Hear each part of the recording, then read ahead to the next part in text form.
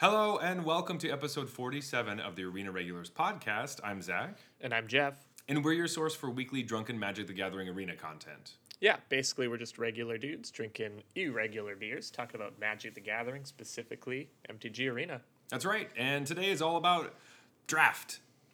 Yes! So we're talking Midnight Hunt draft, and once again, I love these episodes. We always do this at the beginning of a new set, so it's good to talk about what we've been doing and what we've been drafting, and maybe how wrong we were about it. Or right, some right things. So, yeah. Some things we said were right, I guess. That'll be great. But first, each week we both bring a beer, we drink our own, then drink each other's, rate them on a scale of bronze to mythic, and choose the best for last. So with that, Jeff, what's on tap? All right, this week I brought Big and Juicy. It's an IPA out of New Ontario Brewing, 6.5%. And the can, I just kind of like the can. It's like a retro movie sign with a bear who's flexing on it, and then it says "Big, Bold, and Beautiful" beneath it. So Ooh, all right. just caught my eye with that one. What have you got? I have Karma Citra from Great Lakes Brewery. It's an American IPA at 6.6%, and it has a picture of like a hand, kind of like an Indian style, holding like a sunflower that has a hop in the middle of it. I just thought that this would work well this week because Karma is coming around and, reminding us, hey, those things you said about cards, they're probably not right. Yep. Magic news. This is new to me, actually. I didn't know about this till I was talking to you about it. But hey, so Worlds is not this weekend, but it's next weekend. So stay tuned for next week because we're doing our Final Fantasy. But Excited for that. Wizards is also doing a type of fantasy Worlds thing. Kind of, yeah. Kind of. I guess it's more like pick the winner. You just pick who you think's going to win. And then if you picked correctly, you get rewards in Arena. Yeah, and it's like, I think it's like the better they do, the more stuff you get up to some, ultimate prize of if they win the whole thing, if you were right. Yeah. So basically, actually, what it is that they just want you to obviously be invested in Worlds, which we are, which is great. It's going to be cool. If you don't know, it's the second weekend of October? Second weekend of October.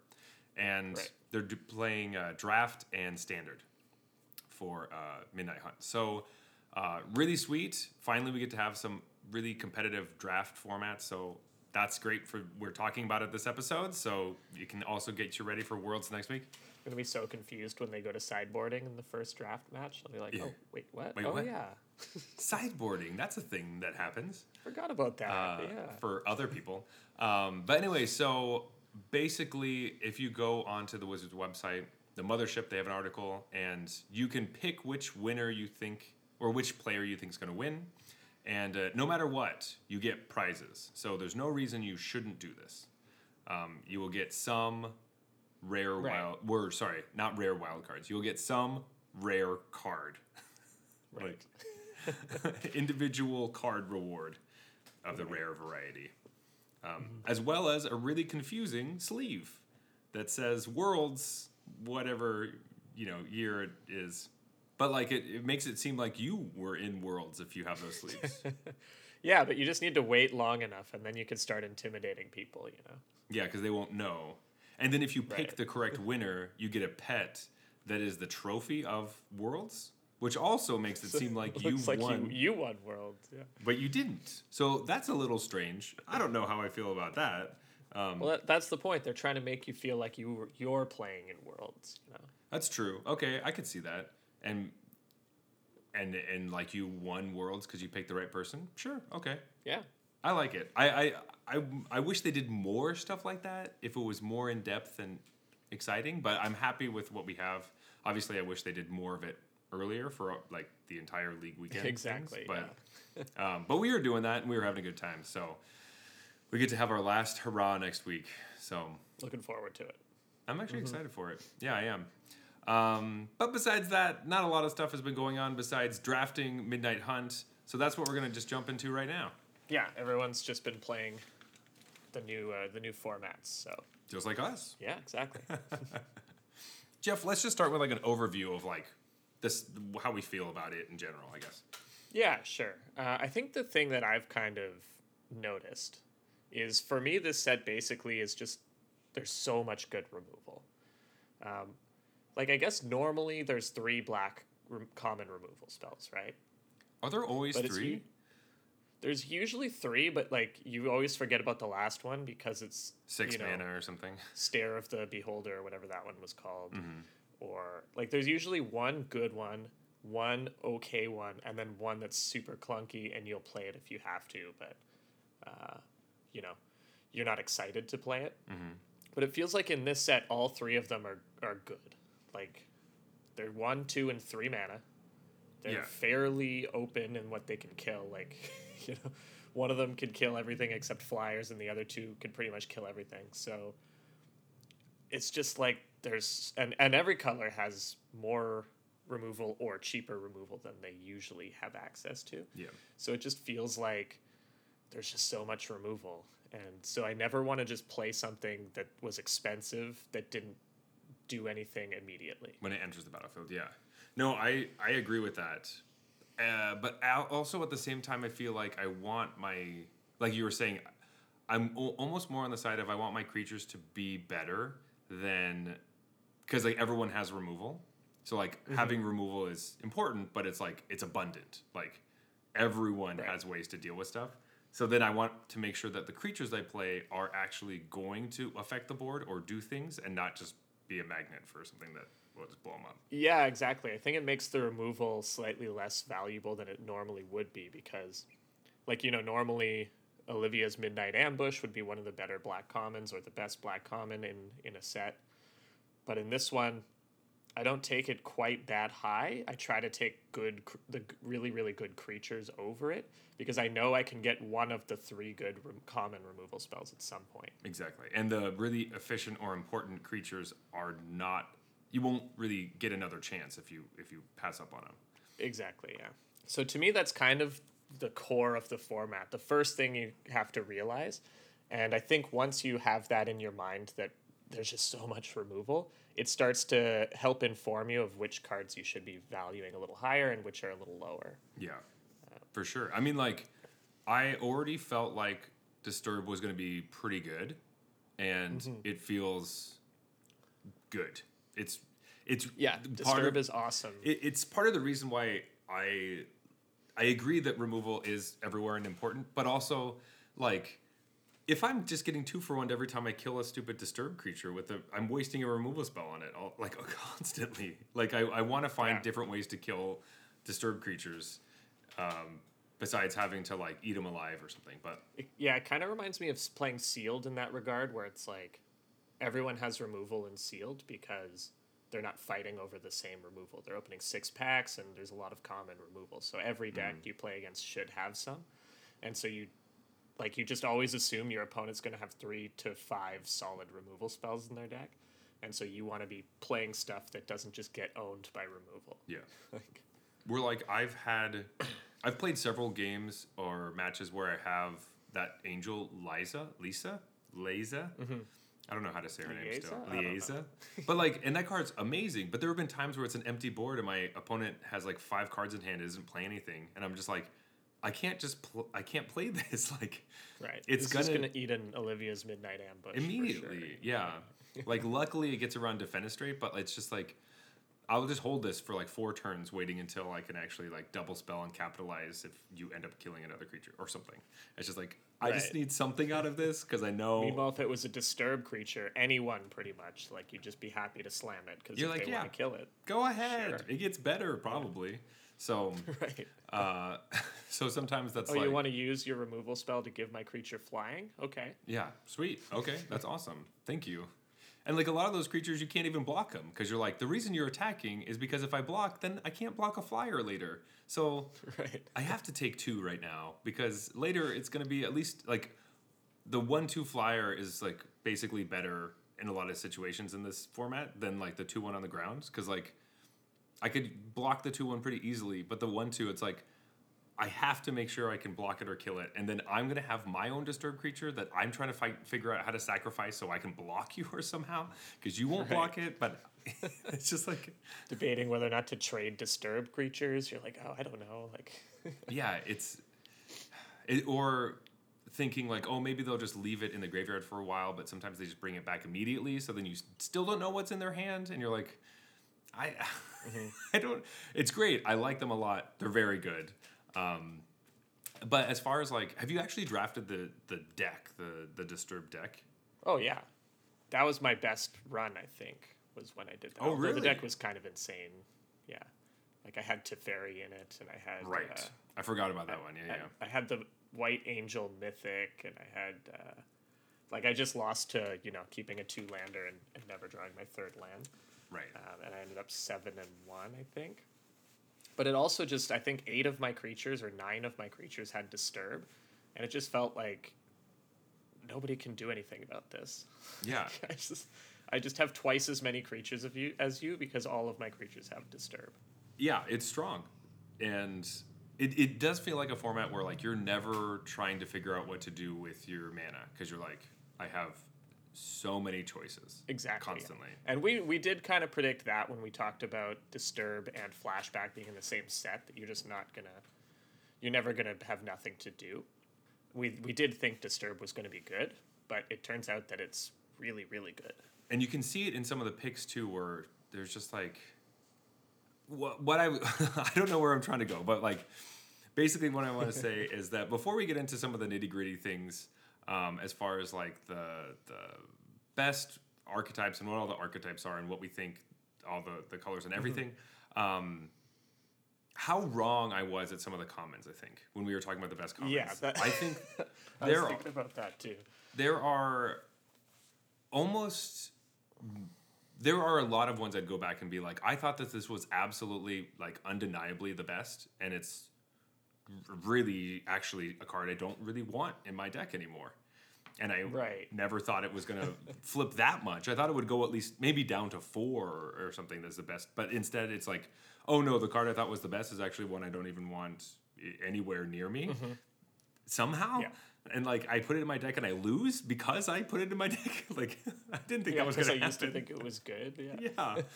Yeah. But and then some of your less sure picks turned out to be like way better picks than you thought. And it's like the ones you were sure about turned out to be awful, and then some of the ones you just kind of threw in as your third bet. It's like, no, that's actually number 1. Yeah, it's really interesting. And one of those things is the Decayed Zombie tokens. They are much better than I thought. Yeah, so I'm kicking myself a bit on that one because I thought they were going to be good because I've just kind of learned over the years that having any body is valuable. But then I second guessed myself because Wizards was rating them really low, right? You would get the 2/2 for 2 that makes an extra 2/2 on ETB. Yeah. Or sorry, a 2/2 flyer for 3 or whatever. Or a counter spell for 3 that makes a 2/2, and you're like, well, that's insane. So they must know something I don't. And so I kind of hedged my bets on the Decayed Zombies. But yeah, I think they just turned out to be, I mean, they're still not as good as a 2/2 token, obviously, but like I think on the balance, you have to think of them as being better or similar to like a 1/1 token. And a lot of these cards would be great if they just made a 1/1. Yeah. Not only that, but I really like the flavor. I knew that the flavor was going to feel nice with the Decayed and all that kind of stuff. But as far as the actual gameplay of how it goes, is they feel like George Romero zombies. And so this is the director that did Night of the Living Dead and a lot of the original like slow moving kind of slumpy zombies that aren't like the fast scary ones that we've kind of grown to see in I Am Legend and things. Right. And they absolutely feel this way where like they get created and then they don't do anything most of the time. They just sit there looking at you forever. And you can attack through them and it's fine. And like you're like da-ba-da-ba-da, kind of forgetting about them. And then there's just one turn where they attack with everything and you're dead. And you're like, oh yeah. Right. There's like this looming threat all the time. You're like, well, now they have 5. So that's 10 points of damage that I don't want to block or trade really. So okay. And then all your situations are like, well, I can't attack now because I will always die on the crackback. So what do I do? Right. And then they're like, And oh then they wait, could just sacrifice them for value or something. yeah. And then like on your end step, they're like, oh wait, also I'm gonna bounce your creature. You can put it on the top of your library at the bottom, but I also get another 2/2 token. You're like, God damn it. Okay. Right. So I just lost a blocker and you gained an attacker. Like, Yeah, they slowly assemble this horde, and it's like, because they're all basically coming for free on cards that you would play anyways. So like you're gonna lose in the long run because eventually they'll have 18 power of attackers or something. yeah, and there's just, oh, not to mention if they get the Lord or anything. So Yeah, yeah, I've just been that card's crazy. that card's crazy. I've just been surprised by that because I really thought. I have two thoughts about this, and I don't know if we're jumping straight into colors right away or what's going on about how I feel about this. But number one, I like the flavor and it actually fits well, and it is different than we're used to, like token strategies. And two, it's really nice to have blue and black be a really strong pair right after AFR, where they were like one of the worst ones. Like, Right. where it's like, oh, you can't really play the blue black strategy because it's so bad. Now it's like, hey, you can play it. It looked kind of bad and we weren't sure, but like, it's just nice that we get to flip flop. It's not just like, oh, this color's the best again, or this archetype is the best again, and continue with that. So, yeah, so I like Totally. that. Thank you. I do have one gripe about the decayed zombies though, and I demand a fix. But if you attack with like 8 decayed zombies and then they all decay, the animation happens one at a time, and it takes so fucking long of just the same animation. Like, we should really just have one animation for all 8 of them going away at once. And at the same time, yeah, Yeah. that is true. Also, if you want to like interact with them while they're the decayed triggers on the stack, you have to hit full control just to make sure that you can actually do stuff Right. with them. Yeah. But anyway, Jeff, let's talk about colors because I kind of alluded to already. But how do you feel about the colors? What do you think is like the best ones? What are you thinking? All right. So for me, I think the best color is black.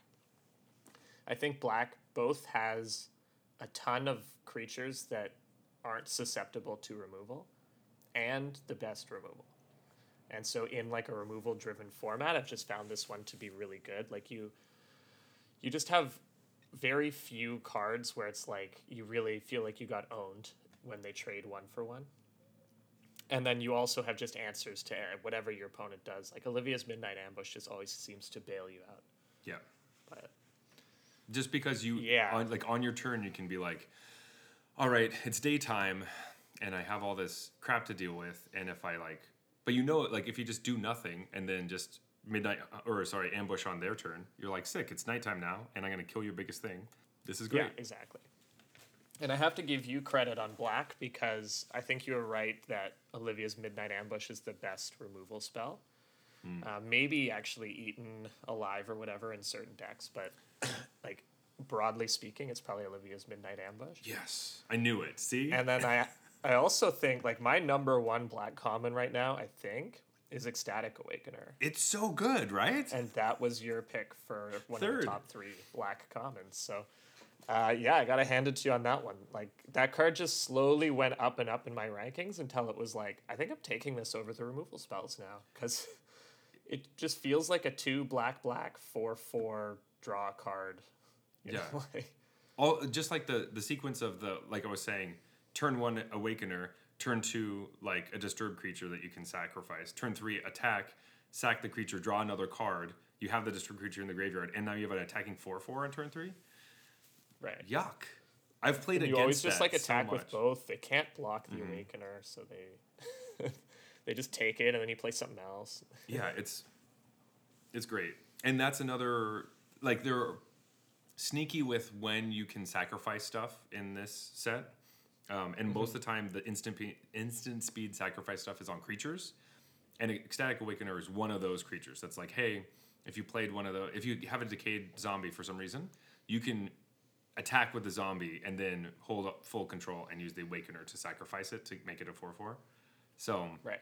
of course, that's after combat, basically. So, you know, you don't get the 4/4 when you're hitting them. But still, like, Sure.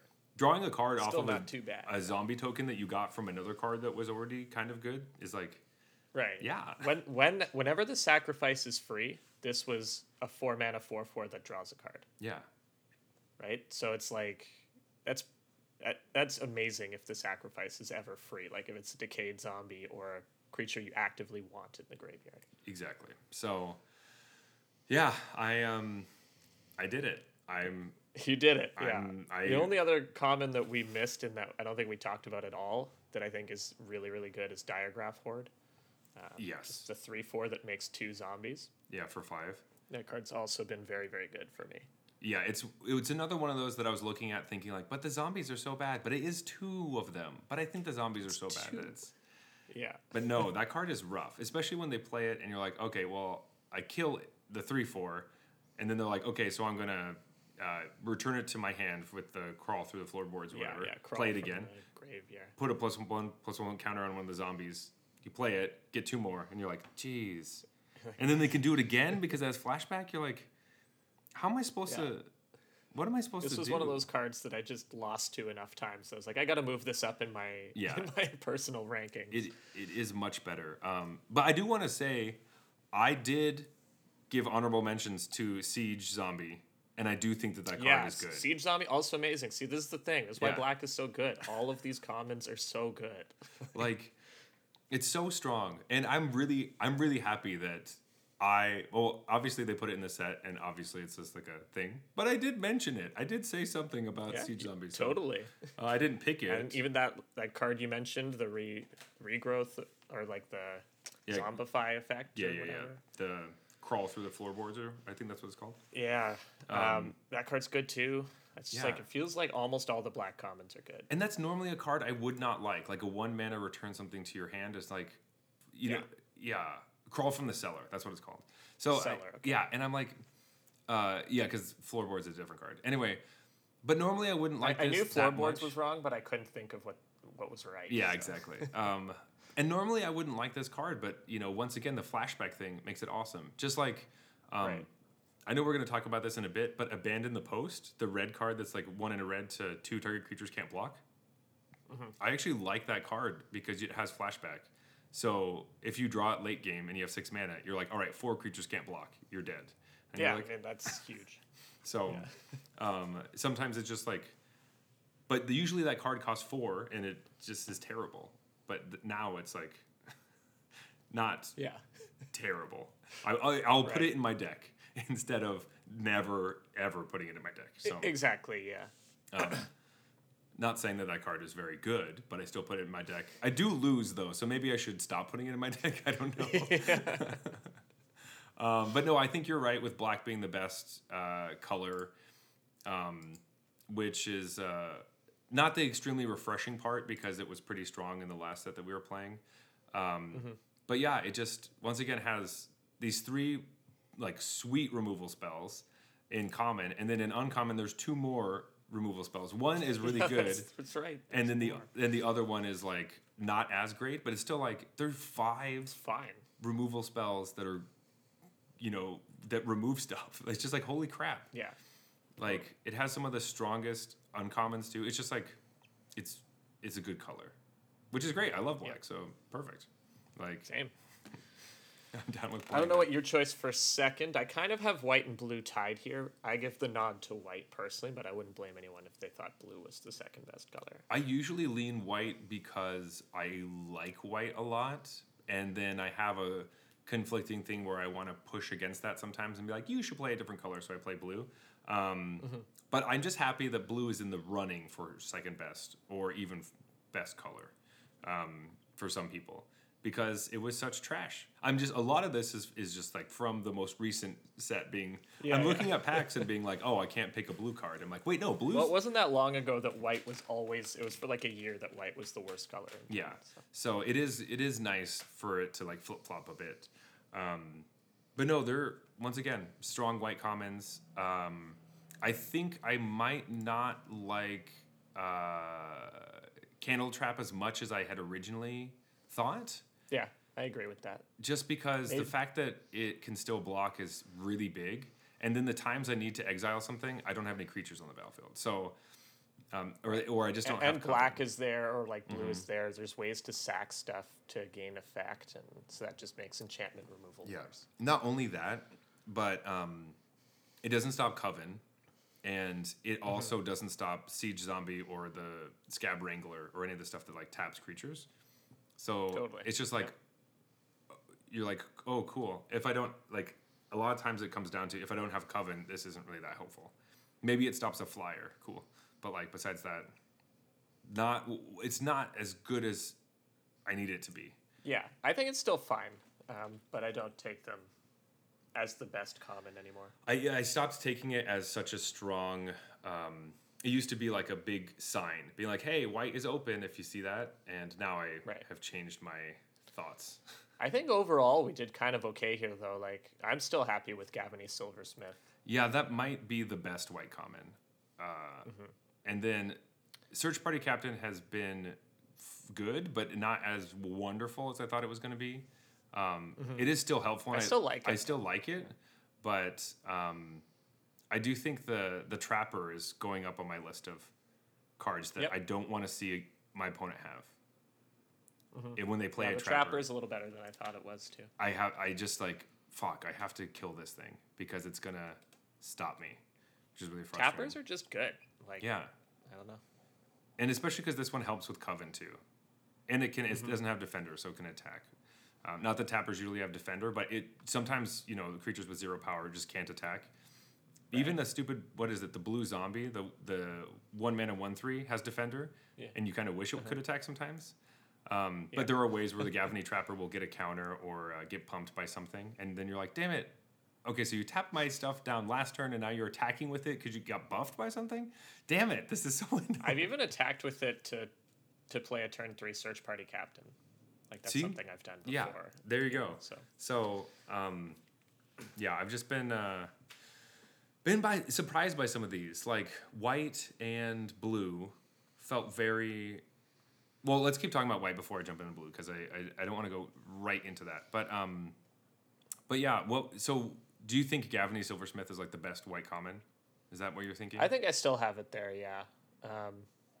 Yeah. I would still put it at number 1. Yeah, I think white is more about, it just has a lot of like decent cards rather than any particular really, really good ones. Yeah. At common, at least. Mm-hmm. No, I agree. But I think I have, like, Gavany Silversmith is one of those cards when your opponent plays it, you're just like, oh, like, that's just so much it's like power. It really is. And it's always in the exact way you didn't want to see it. It's like, God, right. Of course you're a good opponent. You're always like, that was so annoying. Yeah, why did you do that? Oh, man, yeah. And Thraben Exorcism is still pretty unplayable. Though it will still... Yep, still garbage. Still get me every time, though, when somebody plays it. I'm like, son of a bitch. Like, you just exiled my Disturbed creature. That's so annoying. Yeah. What the hell? Just have like a bomb spirit. Yeah. Just and they're like, end step Thraben Exorcism. God, what? For blue, though, I think I don't like Locked in the Cemetery anymore. No, I almost never take it. I hate it now. That's fair. That's how I feel. I hate it. Because I've played games where I was like playing blue-black, and it wasn't really zombie stuff, and I wasn't doing a whole lot, but I was like, dang, I have so much removal. And then my hand is just like 3 Locked in the Cemeteries, and I'm like, okay, I know. I have to discard a card. I'm like, I guess I'll just discard one of these because I'm not using them. Because they suck. They suck. And then like, I'm still controlling the board, and I could play them later, but it's just like, these are... The amount of times where I'm trying to figure out, I have to like play a card first just so I can make sure that I tap their creature. It's just, I don't like it. I don't like it anymore. Sorry. This just always ends up, because there's so much good removal in this set, this always ends up being like your worst removal spell. Yeah. Like no matter which color you paired with. Yeah, it's really just the worst. That just makes it lower value. Yeah, exactly. But best blue common, there's definitely a card that I think is... So this was a card I didn't even see. This is a when card... we were doing it last time. This is a card I didn't read because I saw the first couple sentences and I was just like, nope, I don't give a shit about that. Like 100%. I didn't realize, like, I don't know what happened, how this card slipped through the cracks, but my opponent played against me once, they like, you know, drew their card, put 2 more in the yard, and then had a 3/2, and I was like, wait, that's a common? Yeah. How did I not pick this as the best blue common? Yeah, Like, so this what is the fuck is this? so this is Oregon Hoarder, if you don't know. It's the 3 and a blue for the 3/2. But the thing is, it doesn't say draw a card on it. So that's why I didn't care. But it did Right. that whole like look at the top 3 cards of your library, put one of them into your hand and the rest in your graveyard. So it does draw you a card. I just didn't see the word draw card. So There's no way I read this card because I would have immediately picked it off. Like, this is like Serulf's Packmate or whatever. yeah. It's yeah.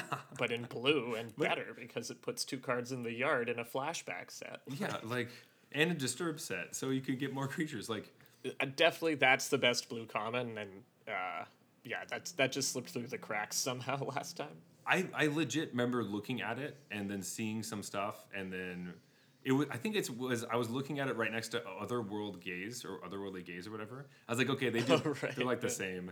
I don't Right, really right, think of yeah. that much. Neither Whatever. of them do anything. Yeah. But yeah, so it that's- also makes me like some of the other ones less. Like Gale Drifter I have liked. I still will play it, but maybe because it costs 4 mana that I don't want to. Yeah, Gale Drifter is okay. It's okay. It's still pretty good, but it's not amazing. Yeah.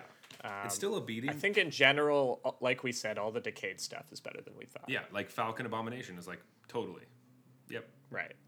I still like Revenge of the Drowned. I'm happy I managed Yeah. to slip that in the list. Yeah, that one's good. I actually like Startle.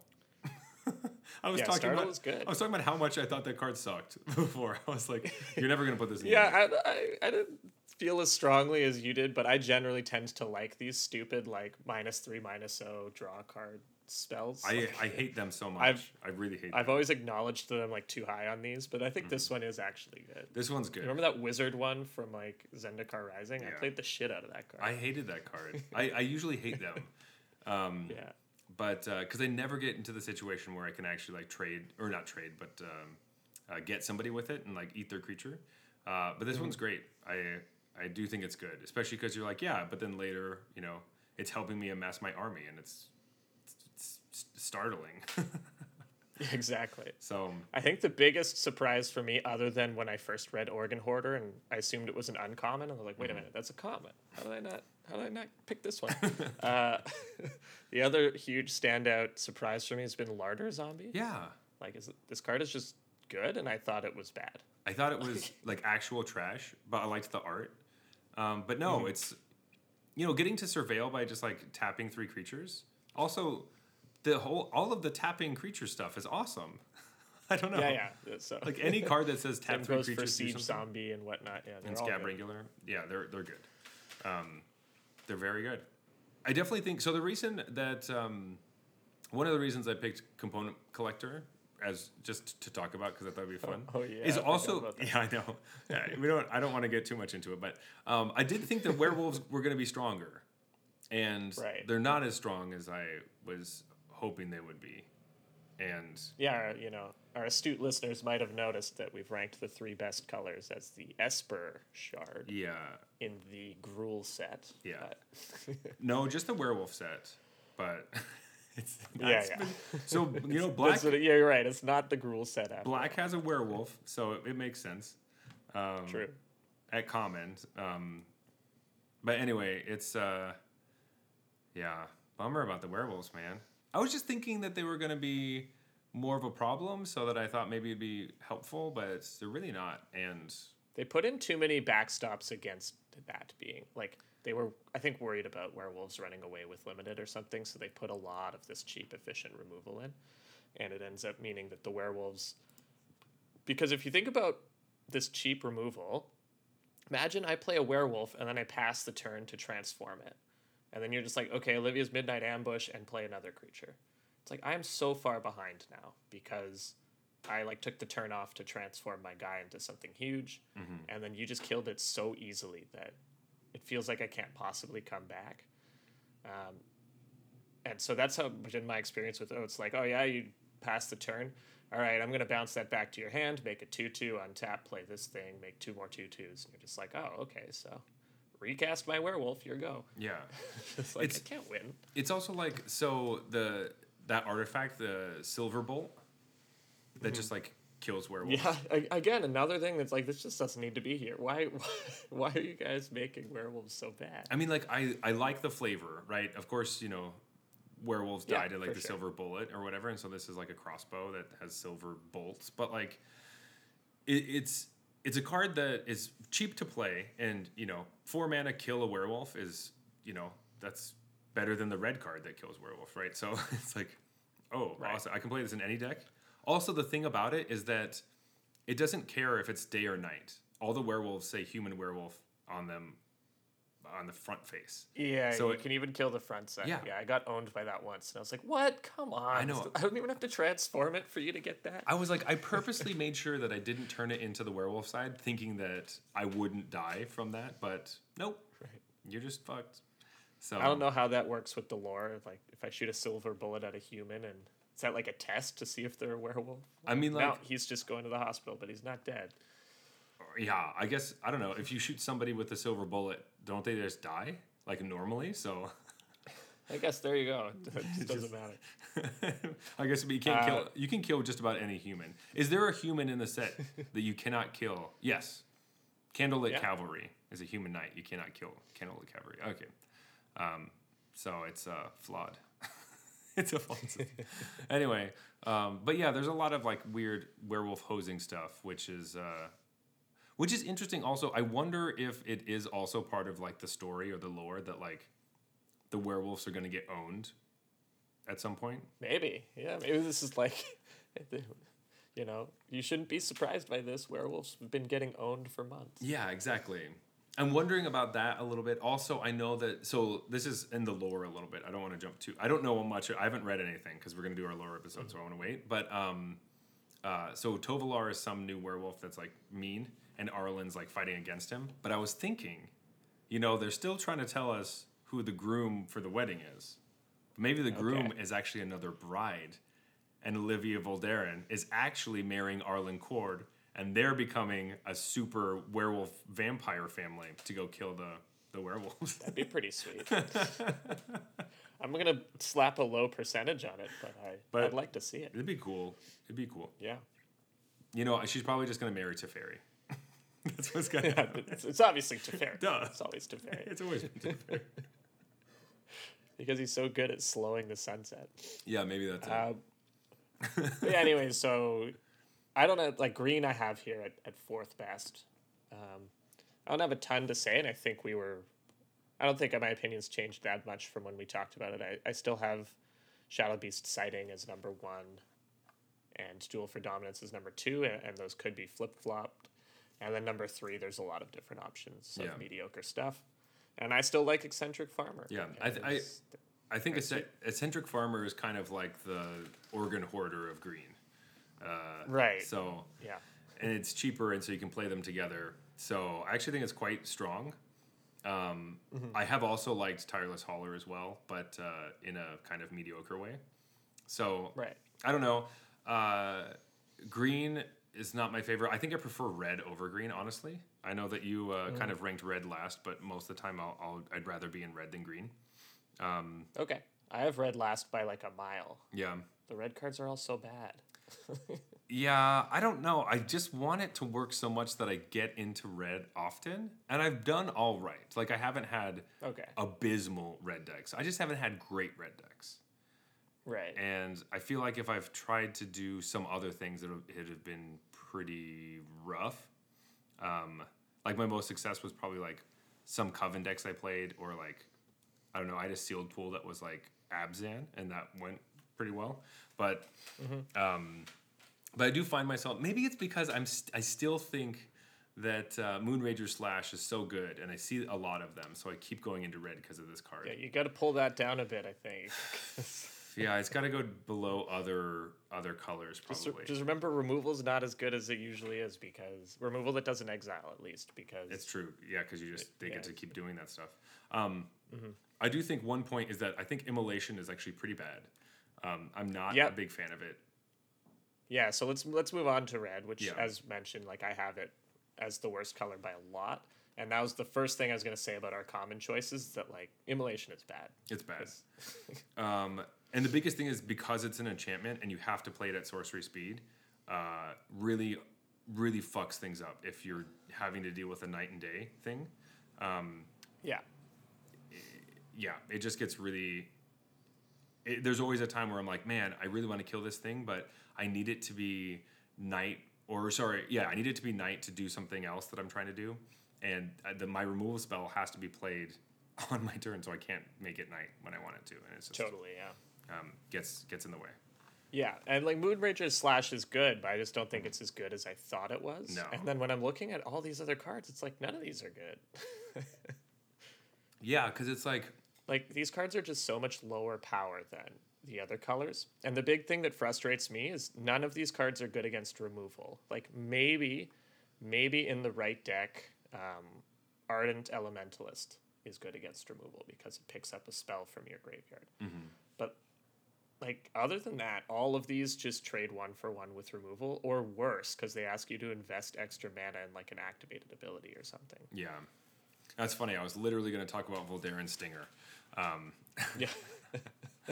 which is a card that pisses me off because it's always the card that like I hate playing against, but when I have it, it's terrible.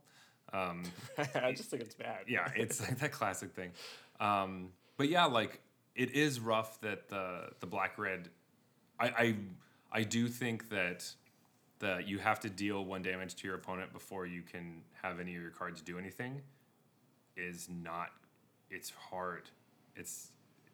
I wish it was like your cards are okay, and if you've dealt damage, they're great. Yeah, instead Not of if you've dealt damage, they're pretty good, and if you haven't, they're terrible. if you haven't, they're vanilla. You know, like Right. Yeah. it's like bad. Like it's really rough. Yeah. So it does make it, once again, I like Siege Zombie in the vampire deck because you can always make sure your opponent loses a life so that you can trigger your stuff. But then when you trigger your stuff, it's just not good enough. And then you have a bunch of tapped creatures on your turn. So like, Yeah. it's just, it's, I don't know. I feel like red is bad against removal, and is also individually, each card is like less powerful than the cards in the other colors. So I have a little story. I mentioned last week that I got off to a flying start in this set. Probably the best I ever had. yeah. Like I had to start from absolute bottom tier bronze, and I moved up to platinum with like almost 80% win rate, I think. But then I started to stagnate a bit. And so I just had to take a step back there. And like, not like I was going 0-3 every draft, but I was going 3-3 and then 5-3 and then 4-3 or whatever. Like fine, but you know. I don't know. That sounds pretty good to me. Like that's what most of Yeah, like I'm not saying that it was a disaster, but it was like, why was I doing so much better in the lower tiers than in the higher tiers? Like, what are they doing? Than my new opponents doing that my previous opponents were not doing, that is causing me my win rate to slow down. And there was just this one draft where I had all of the cards I considered the best red cards in the format, all of the cards I considered the best white cards. And I was just like, oh, I found the open deck. This should be like a 7-win run. And I went like 3-3 with it. I'm always sitting there. I lose the game with like 2 Moonranger Slashes in my hand and an Immolation or something. So I had to just take a step back and be like, I think these red cards are just not as good as I think they are. Yeah. And I realized I was never playing against red. Like once I hit the platinum diamond range, I was just none of my opponents were ever playing red. And so I was like, let's just stop drafting red. And my win rate kind of picked back up again. So that was my little lesson was, you know what, maybe just red fucking sucks. Yeah, and maybe I just have to like stop taking the Moonrager Slashes that everyone keeps passing me. Yeah, is like the red the blue of Midnight Hunt? I think it might be worse, man. I think Are you kidding me? You think it's worse this color sucks. Yeah. I feel like it's like maybe I'm just overreacting because it was such a drastic improvement in my fortunes as soon as I stopped drafting red. Yeah. This is bad. I don't think it's as bad as blue and AFR, but I it's still early, right? I'm still waiting to see how things shake out, and I do think it will. It is early. That's true. Come to a spot where it does feel very early to be calling that, but I do love the call. I like you calling shots like that. That's great. But I've had You heard it here, folks. Stop drafting red. Stop drafting red. I think specifically, what's weird that red black does feel pretty not great. But but it is interesting to hear the story with red white because I do like red white. So because I think Sunrise Cavalier is nice, but also those drafts I didn't do very well in, and I thought that card was really good. So now I'm having an It's epiphany. like you have this perception that you had a great deck, and sometimes you just get unlucky, and your great deck goes 3-3 or 2-3 or whatever 1-3. That does happen, but sometimes you got to be like, maybe that deck wasn't as good as I thought it was. Yeah. Now you're making me have an epiphany right now, saying that maybe a lot of the decks I thought were good and I just played badly. Well, no, that also happened because, classic, of course. Like, I don't read my cards very much, so like, how would I play very well? It's tough to play well when you don't read the cards. Yeah, but the worst one was I was playing, and it really came down to me playing this card correctly and removing the blocker that I needed to get rid of. And it's Cathartic Pyre, which is the one in the red instant that deals 3 damage to target creature, or you can discard up to 2 cards and draw that many. Well, I forgot it did the second thing. And so I clicked the card to resolve it, and I went to click on the creature, and it clicked the other ability. Oh, no. And I was like, wait, go back. And it doesn't let you go back. And you're just like, Yeah. which cards do you want to discard? You're like, what? No. And you're like, oh, fuck. And I just said, oops, and my opponent knew exactly what happened. Yeah, totally. Which I'm not the only one. That used to happen to me all the time with the lands in Zendikar. Yeah. It'd be like, I just slam in a land and take 3 damage, and I'm like, well, that spell was going to blow up all your stuff, obviously. But instead, I just bolted myself in the... and then passed. Yeah. So at least... I bolted myself, said oops, and then passed. At least it's not as bad, because in this format, if you would have done that, you'd like play land, bolt yourself, and have nothing to play, and then you pass the turn and it becomes night, and then they fucking kill you. Yeah. So at least we don't have that. But okay, watch out for that. Once again, we didn't say this at the beginning of the set, but I think it's something I need to continue to tell you, because I need to tell it to myself, which is read all your cards at sorcery speed. You know? Right. Take some time. Yeah, that's a good one. Just read them.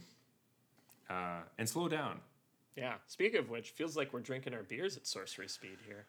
Yeah, well, I mean, like, I'm basically done. So, like, Yeah, same. I am ready for a beer break. So let's get to it.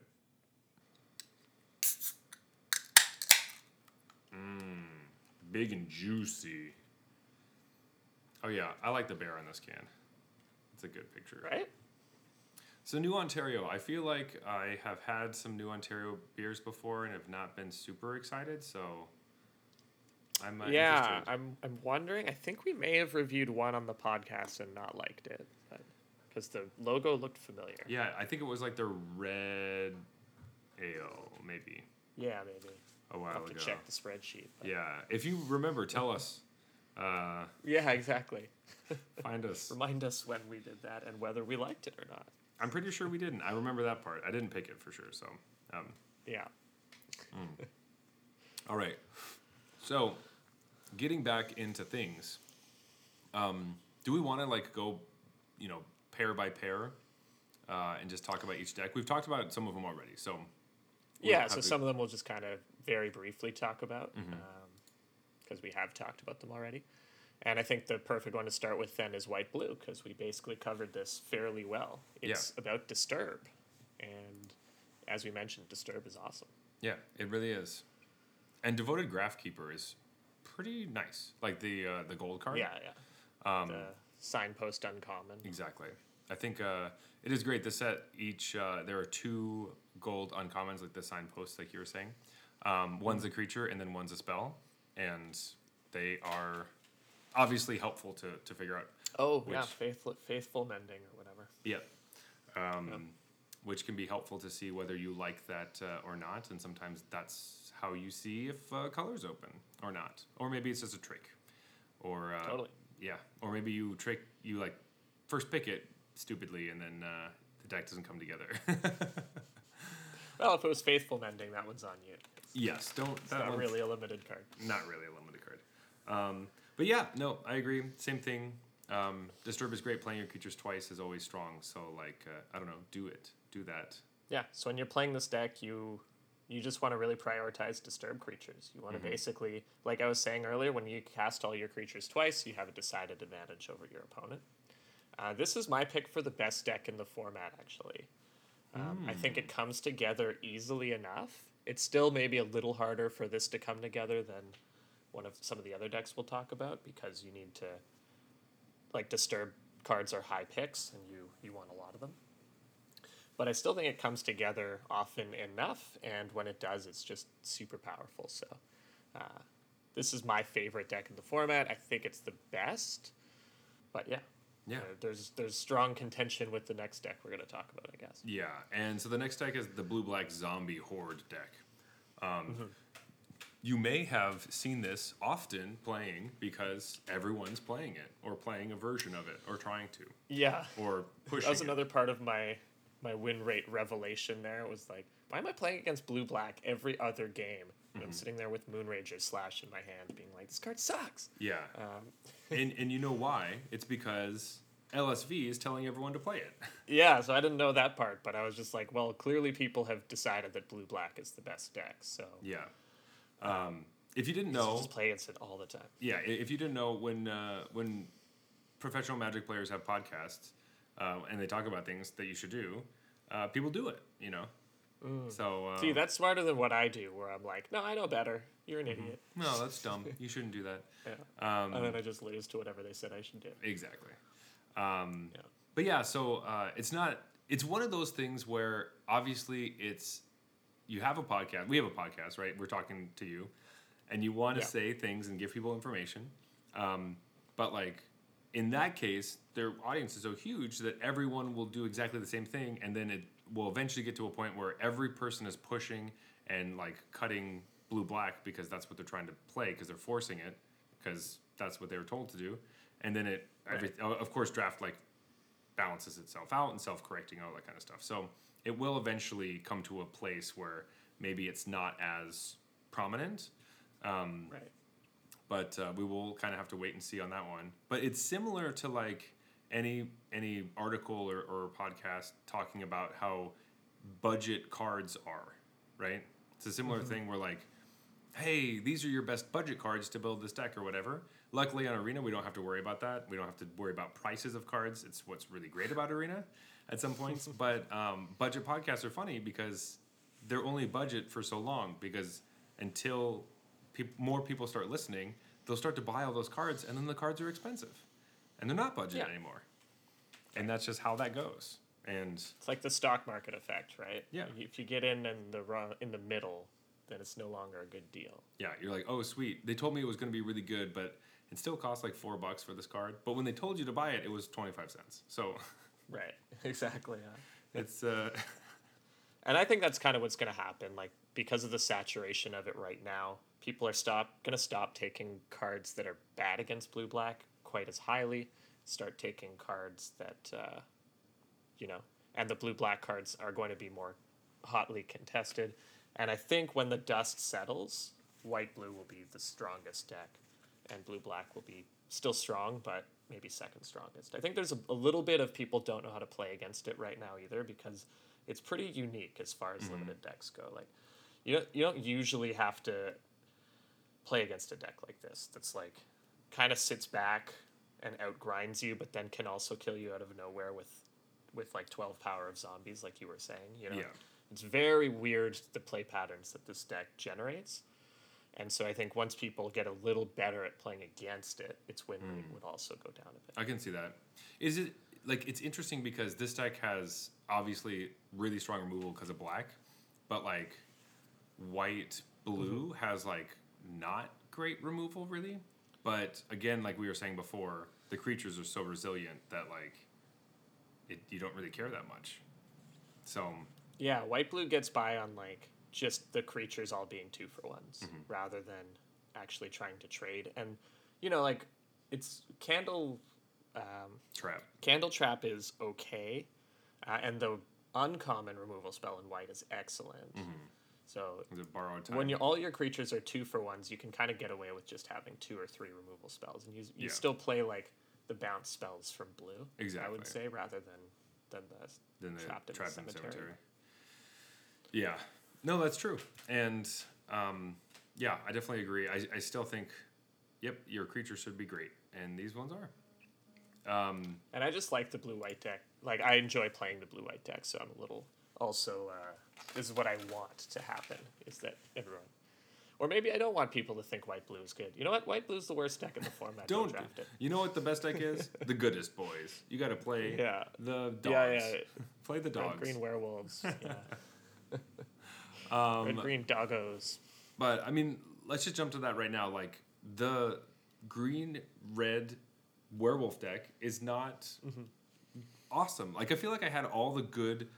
I had multiple copies of the uncommon cards, and they were just not getting anywhere.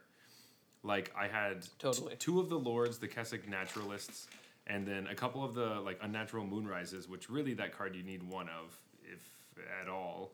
But I just felt like, oh, how can this not go well? I have all the pieces that like this one puts counters on stuff and makes everybody have trample, and this one gives everything haste, and this, all these things. And I was like, this has to be the deck. And I still go 3-3. I'm like, okay, well, yeah, it's either the deck isn't good, or I think it's a combination of I don't play the best, obviously. I'm not a professional. And also, the same thing we were talking about prioritizing. Deck's not that good. Exactly. I just find like I only really lose to red green when they have the absolute nut draw. Like sometimes they just have the draw. You didn't, your draw's a bit clunky, and they flip their Kessig Naturalist, and then all of a sudden you're just getting like friggin' murked for 11 damage on turn 4 or something. And yeah, you're still going to lose to that. You could sit there being like, ha, what an idiot playing werewolves as he attacks you for 12. But the reality is that those draws will still beat you. But that's been kind of my experience, is that playing with or against this, if they don't have the perfect draw, if red-green doesn't have the perfect draw, it just feels like they're destined to lose. And I do think, is it just the way that they've made werewolves, just like, it's one of those things where like, you have some good turns, or some okay turns, and then some great turns. But like you can't. It's harder to build up onto it because you don't have control over your creatures and how strong they are, and like. Well, exactly. So if you try to control it, you have to pass the turn, which is not what you want to be doing in an aggro deck. And you just get punished so hard for doing that in this format because there's so many cheap ways to kill your stuff. It's like passing the turn just turns on your opponent's Olivia's Midnight Ambush. Before it, couldn't kill your thing, and now it can. Yeah, which is like, why are you punishing me for passing the turn to flip my werewolves in an aggro deck? Like that should be something that is an interesting decision. But it's also weird because it's not super aggro, because the only like flipping werewolf that's 2 mana is the Naturalist, the uncommon, right? All the other werewolves. Well, there's the Outland Liberator. You're right. Kills artifacts. You're right. Yeah, never mind. Sorry. But it's also an uncommon. Yeah. So both of the 2 mana werewolves that flip are uncommon and not common, and even some of those, like, it'd be nice. The ones that I like are like I like Bird Admirer because it's a 1/4, so it doesn't die to several different removal spells. Bird Admirer. We should have mentioned that in the green commons. That should have been an honorable mention or something, because that was way better than I thought. It's a lot better than I thought, and I think that the one you picked, the 3/2, the red one, that's a 3/2 that with trample that flips, is actually not as good because it has 2 toughness, and there are a ton of stuff that kills things with 2 toughness. Like, yeah, but I still think it might be one of the better red commons though, because the red commons are bad. Okay, all right. Fine, whatever. And that was my dawning moment when I was like, I don't like Harvestide Infiltrator. I must have been wrong about that. And then I looked through the set and I was like, still don't think I am. So I'm just gonna not take these fucking red cards. Yeah, I do think Lunar Frenzy is pretty sweet. The combat trick that could. Yeah. You hate it. It's just like you hold up Lunar Frenzy, they block, you throw all your mana into it, and they Olivia's Midnight Ambush. You're just like, well, back. That is true. But as just a 1 mana, this gets first strike. I've seen that mode, actually, and I was like, oh, okay, nice. That's how I like it. I like it where it could be either. That's why it's nice. I still, like, it is a good combat trick. I just think combat tricks are a tough sell in a format where there's so much good removal. For sure. Also, I'm going to jump away from the werewolves at the moment and talk about vampires, because I just saw Voldaren. Werewolves are bad. Let's do this. The Voldaren Ambusher for the red-black vampire deck. Seems dope, right? It's like a 3-mana 2/2 that shoots one of your opponent's things, depending on how many vampires you have. But you have to remember that you have to deal damage to them first, or it doesn't do anything. I hate that clause on this card. Why? And it really ruins You're it already for me. asking me to get a bunch of vampires on the field and then play this. Like, Because a lot of the time, it's basically like asking or begging you to 2-for-1 yourself. Where it's like, hey, you have to attack in with all your stupid little vampires that you can't win combat with, and then you can play this, and then you lost vampires in the combat, so it's not going to deal that much damage. So if you attack with your the 2/1 perforator or whatever into a 3/3, they'll block with their 3/3. Then there's 1 damage left to kill, and then you play your one other vampire and shoot it, and you 2-for-1 yourself, kind of. Yeah, I guess you didn't 2-for-1. You just 1-for-1 essentially, but it just But you also played a 3. It's a little more than a 1-for-1 because now you're left with a 3-mana 2/2, and it's that's not a full card. It's just not. It seems like it should be good, but it's not. Unless you have. It's like you had to jump through all these hoops to have a 3-mana 2/2 when all the dust settles. I think 100% you're right that this deck, if you don't have Vampire Interloper, you're screwed. You have to have that card. It's that is the reason you would go into vampires if that would be a reason is you have to have Vampire Interloper, and that's a black card. It's not even a red card that's getting you into vampires. It's the black one. So, which is probably better because that just means that you're in black and you could pivot away from red. There have been a couple times where I've been playing and I'm in black. I'm deep in black, but I'm trying to figure out if I'm leaning blue or I'm leaning red. And I'm going through and I'm am I playing this vampire deck or am I playing this other deck? And I can't figure out what I'm going to do. And then I end up just building something that's not great because I never made a decision. So the old Grixis vampire zombie deck. Yep. Classic deck. Yeah, we talked about black-red a little bit, right? Where it's the cards are so bad if you don't deal damage, and then your opponent plays a friggin' Bird Admirer, and you're well... Yeah, I can't even attack. There goes the game. Yeah, because literally the one card I was talking about just crumbles to the Bird Admirer, which is so weird. What is it? Because the Bird Admirer gets up super early and watches the Vampire Interloper do stuff, and is Who knows? Hey, look, there's a vampire up there. Hi, vampire. Yeah. I don't know. But again, sometimes you play against the black-red deck, and you're well, that was insane. I never had a chance in that game. Yeah. Because they just... Which is the reason... those are the things where you're man, I just got beat down so hard by this deck, I want to play it. And then you try to draft it. Yeah. It doesn't come together. It never comes together. Oh, man. I guess I'm staying away from black-red, but other people seem to like it because I actually play against it fairly often. I think I play against it fairly often as well. That's why I still feel like red isn't the worst, but I can't remember if I beat them or I lose to them. I never think about that, afterwards. So it's important. Hey, take some time, evaluate some of your decisions. Jeff had a really good example, obviously, going through the ranks and then at a moment stepping back and being hey, maybe I should rethink some things because what I was thinking is wrong. And it's okay. Hey, we did that right now, right? This is our episode to talk about how we were wrong 2 weeks ago when we were talking about cards. So exactly, yeah.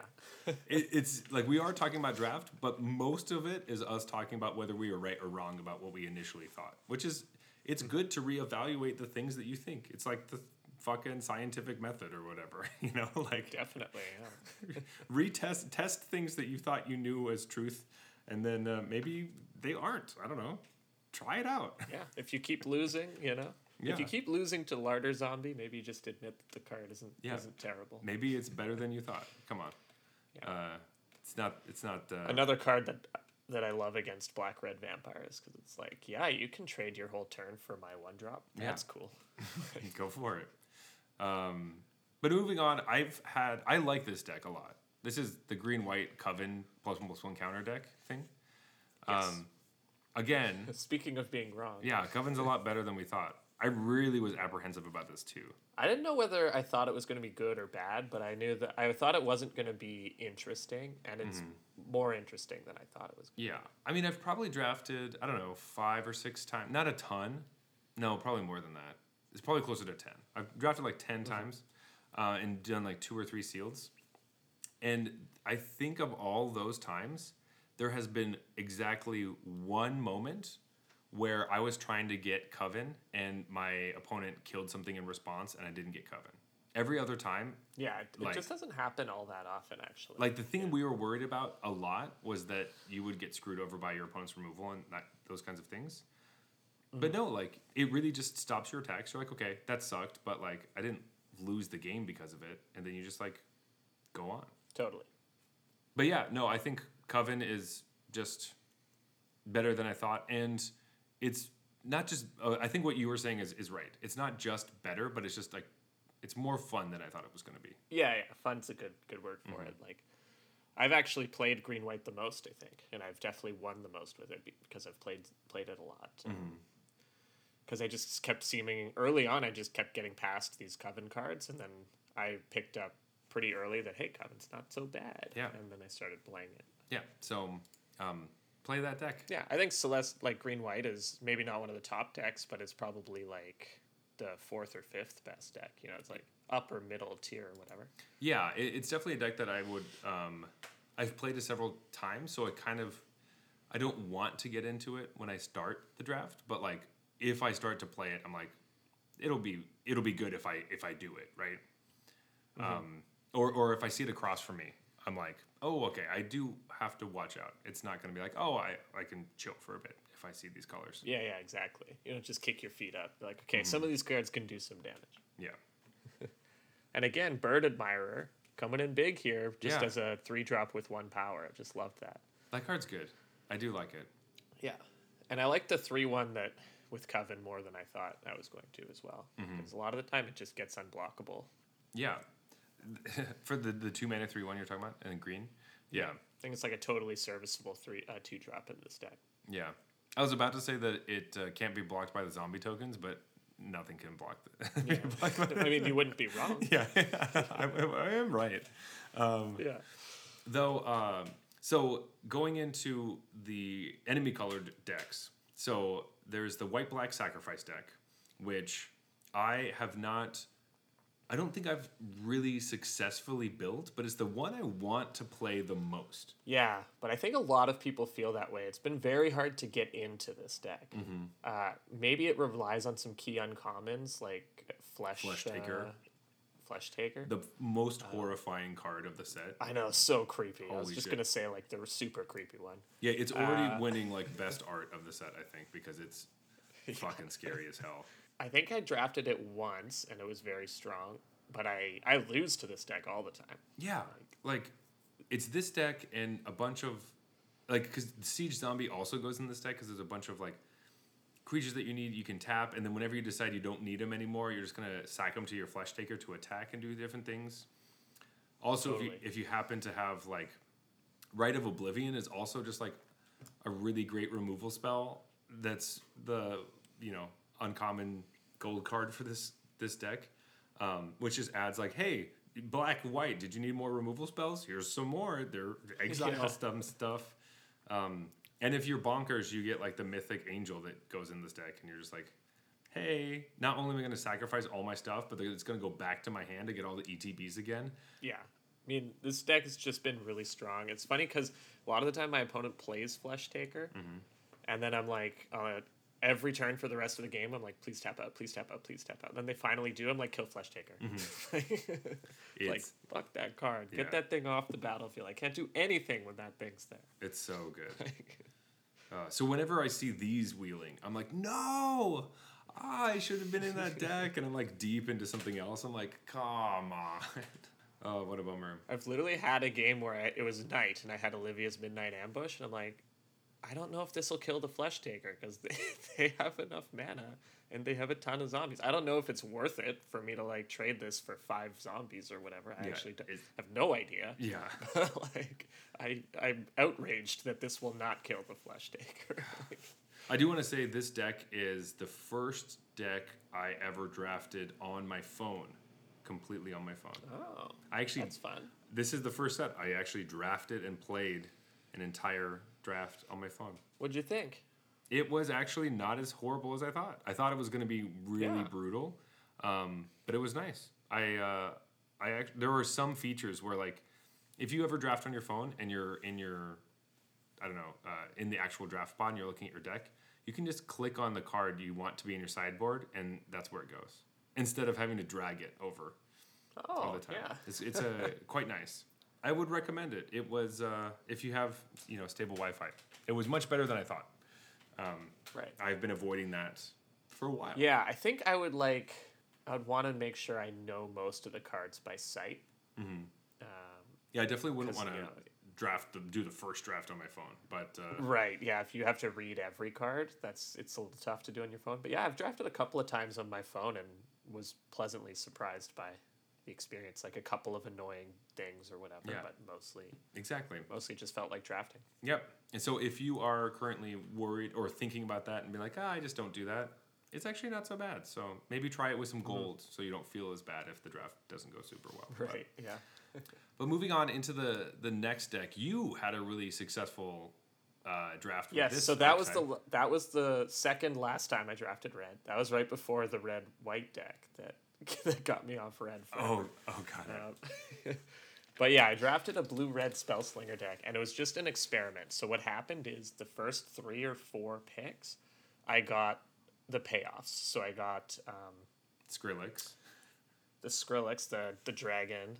Then I got the werewolf, the spell painter, Flame Painter. Werewolf? Flame. flame No. rune painter. Flame Painter is from Strixhaven, right?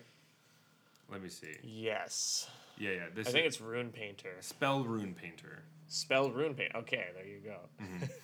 I got one of those, and then I think I picked up like a ardent elementalist or something out of a kind of weak pack, and I was like, you know what? If the blue-red spells deck is ever going to be good, it's going to be in this draft where I have all of the like uncommon payoffs and like a common payoff already. And so I decided for the rest of the draft I would take cards that are in that I would take cards that are like good in that deck and spells. So I was taking like consider over totally reasonable creatures. You know? And obviously I took Organ Hoarder over everything, but Yeah. other than that, it was stuff like that. And yeah, I went 7 wins with it, and the deck felt really, really strong, actually. You know, I was just thinking, okay, when this deck comes together, when you get super lucky in your first 4 or 5 picks or whatever, or like the hard part of getting the deck to work is getting the reason to be doing this. When you do that, then yeah, you could then Consider becomes a really good card in your deck.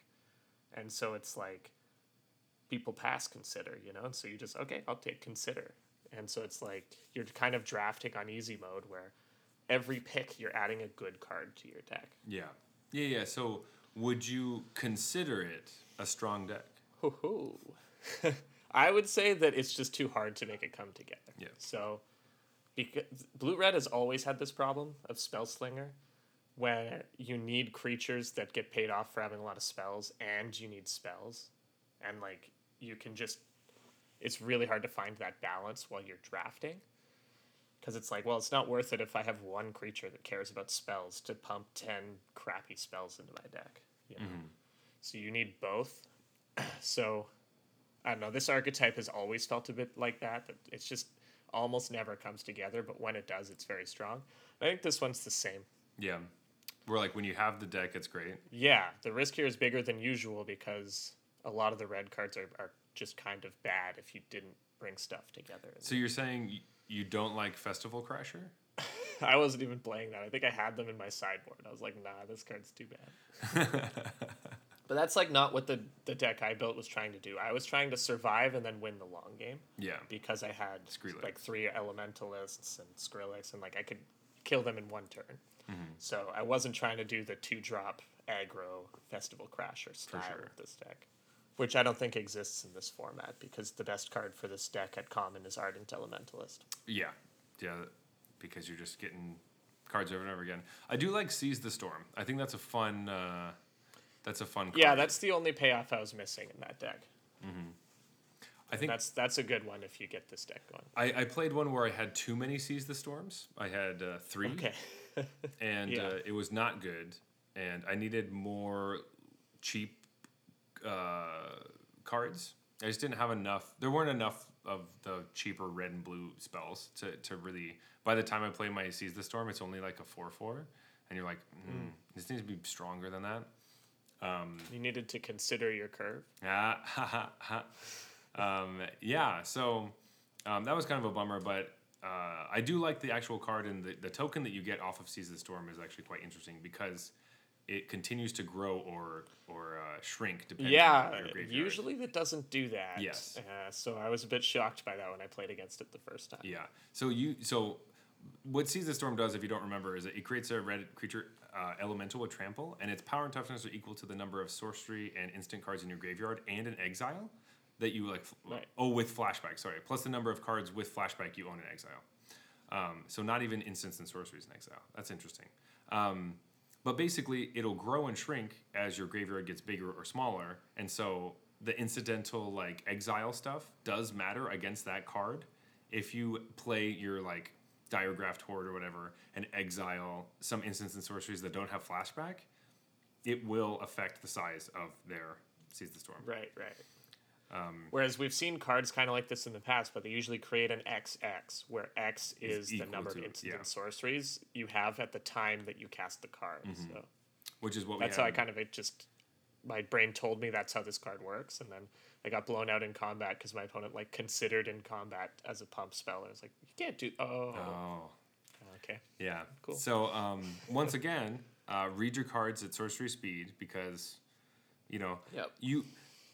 there's so many times where there's like a clause or there's something that you've read a million times on Magic cards because you've read so many Magic cards because we all have, and you just expect it to do that thing again, and it doesn't. So Right. take your time. It can be tricky.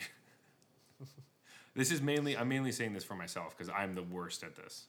So Yeah, I mean, it's something we all need to be told reminded from time to time. exactly. We have 3 more decks to talk about, and so I want to get to them very quickly so we can get to our beer review. But I'll let you handle this next one because it's your favorite color combination. Yeah. This is black green, and so this is I guess the theme is kind of morbid. Like it wants stuff to die, or it wants creature cards to be in your graveyard and stuff like that. I don't think the theme is that strong. So it just kind of, if you play this deck, it just ends up feeling like you just have a bunch of black and green cards. And so it's going to be good if black and green were wide open and you're getting all the best black and green cards. But I don't know. I just think this is just okay as a color combination. I also don't think the Ecstatic Awakener, which I think is the best black common, is very good in this deck. And I don't think the Diregraph, Ghoul, or the Diregraph Horde. the 3/4 Horde, thanks, yeah, is also at its best in this deck. Because you're just using the zombie tokens to trigger Morbid. You're attack it with them, they block, the zombie dies, and you get your Morbid trigger. It's not that good. So I think it just kind of suffers from the fact that it doesn't use the best black cards as well as some of the other black decks do. Yeah, it seems like black blue and black white do a much better job of using those things. Totally. Because the cards that would normally be exceptional in this deck, like Morbid Opportunist, the uncommon that's 2 and a black for the 1/3 that you draw a card every time a creature dies. Yeah. That is a card that you would normally be like, oh, this is like a black-green card, like it cares about creatures dying and that stuff. But because you have all these zombie tokens that die, or incidental ways to do it different ways, or white-black is literally sack cards. It's just much better than cares about sacked cards. Yeah. You're just getting value from actually doing the thing instead of value after the thing has happened, kind of. Yeah, what are you sacrificing to your Ecstatic Awakener in this deck? Your 4/4 token? You don't want to do that. No. Yeah, I don't know what else. The best is obviously the 1/2 that dies and draws you a card or whatever, but even that's I don't know, that's a lot of setup, and it's not as good as things the other colors are doing. Yeah, it just doesn't... It seems okay. Yeah. If you get good black and green cards, like don't think, oh, black green's bad, I shouldn't play it. Yeah, no, absolutely. It's definitely not that, but I agree. It's just kind of I never really think of it as an archetype I want to get into. It just kind of will happen when there are cards that are there. So Yeah, this is probably like the exact middle archetype or something. You know, it's like the fifth, sixth best or whatever. Yep, definitely. So now your next favorite one. Yeah. Is it the red and white? I should have just ranked this one the worst out of pure spite. So it's the red and white deck that made Jeff never draft red again. Yeah. I don't really know what to call this. It's kind of like humans aggro, but also it cares about night and day switching often, Right. Yeah. which is also an interesting idea. Because, like, of course we have this night day archetype, and the werewolves want it to be night all the time, essentially, except for they die from Olivia. But besides that, these white and red cards want it to switch constantly. So Sunrise Cavalier is the one I was talking about earlier. That is the signpost uncommon where you get the +1/+1 counters on creatures whenever it switches, which I do still like, but I probably shouldn't.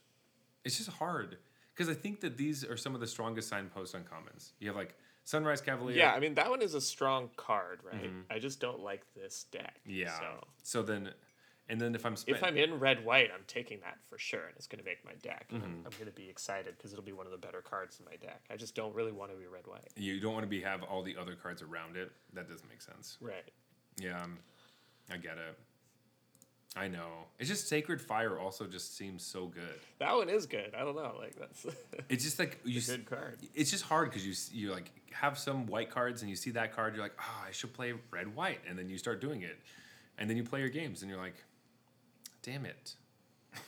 Like, I could see if your deck was mostly white, you got a lot of the strong white cards, like, a lot of the silversmiths and just a good curve, and you're just splashing some of the red. Okay, I'll throw some Sacred Fires in and some Cavaliers. I could see that deck being successful, but that's not what I aspire to, and that's like the best possible version of this deck that I can think of. Yeah. It's like white was absolutely wide open, but it's hard to go mono white, obviously, so you supplement it with red. Sure. Yeah. I think I've played this deck. That should be your experiment. Don't draft red white for 5 drafts in a row. Okay. Just avoid red white. That is a good idea. Like, I don't draft enough where I can do experiments like that because right now I'm in the middle of like moving, so it's hard to do that. Yeah, that's why I started drafting on my phone because I can like pack up stuff. I don't have to worry about it. But that is good. Like, hey, maybe this time, don't jump right into the. It's the same thing we've been saying the whole time. Like, I'm not gonna get into white because of Candle Trap anymore. Like, that's not a reason to get into white. Just give the following a try. When your next draft, when you see a 4th pick Moonrager's Slash, don't take it. Don't take it. Let somebody else fall in that hole, and then keep going with your life. So, this last one, I just want to get these through. This is my least favorite color combination, so I'm barely interested in this. Yeah, I've never played this one. I've only played against. Yeah, I don't think even I might have played against it. Even that hasn't been frequent. Yeah, I feel like I've played against it, and they've just kind of given up. I haven't really remembered anything that happened. But this is a green-blue. It's like flashback shenanigans, kind of, where like a lot of their stuff is like classic green-blue, just value things. Hey, right. Do you want to draw some cards and play big dumb things, kind of, or tap stuff down for a while, or play flashback things again? I do think the Root Coil Creeper is quite strong, but also at the same time, I've never seen it do anything, so I don't know. Yeah, it's like one of those cards that when my opponent plays it, I'm like, oh, that's a good card. And then it never has any real impact on the game. And then nothing happens. So you're like, oh. And the worst part about it is that they're playing some blue disturbed creatures. And you're like, fuck, these disturbed creatures are annoying, So it's, I don't know. That's kind of how I feel about that deck. But I also have an... Yeah, I don't have a lot to say here, but I don't think this archetype's particularly strong. No. It's probably lower mid-pack. Yeah, of the blue and green cards, I guess green has two good flashback cards, which is the Shadow Beast sighting and then the Ant one. Yep. So yeah, those are great. And then if you can play them twice and then get them back from the exile and play them again, awesome. Yeah, that sounds really strong. great. But We also have so many 3/3s. I mean, 4/4s. great 3/3s and 4/4s. It does seem strong, and you just get a bunch of stuff, but it doesn't seem fun really. I don't know. That's how I already have this preconceived notion that I don't like green blue very much, so I'm just like meh about it. It's my own problem. It's my own issue. I should get over it, but it is very. There's a reason why I always put it last on a list of archetypes because I always forget about it till the end. Right. What's the other one? Oh yeah, it's that one. Right. Green and blue. Yeah. So yeah. Anyway, that's what I have to say about those things. And I guess that's our archetype breakdown. Yeah. We said the good ones, we said the bad ones, we said the ones we didn't know anything about, and then we just totally got drunk and then said some more stuff. That, That's how we do it. That's how we do That's it. how we do it around here. If you're not used to the arena regulars, this is what we do. Though through all of this, I do think I want to keep drafting for sure. Like I'm definitely not even close to done. Yeah, that's maybe a good place to sort of end our limited discussion on is do we actually like the format? And I do really like it. It's weird. It's really strange compared to a lot of formats we've played recently, but I like it. I dig it. I like that difference. Yeah. I think it's so weird. Like it doesn't have so the last through the last year, our formats have been like AFR, which is like basically a core set where one of the colors is unplayable essentially. And it's very clear what you should be doing. Strixhaven, which felt like the learn and lesson thing was quite strong, but there were only a certain kinds of color decks you should play. Similar to Kaldheim, where it's like, hey, play Teamer. Same thing happened in Strixhaven, which kind of felt like, hey, play Teamer a little bit. Those had a similar thread. Kaldheim was like either play Teamer or like green multicolored green snow decks or do the red white aggro thing. Yeah. And then it's been so long since we played Zendikar Rising stuff that even was that limited format like Rogues. Yeah.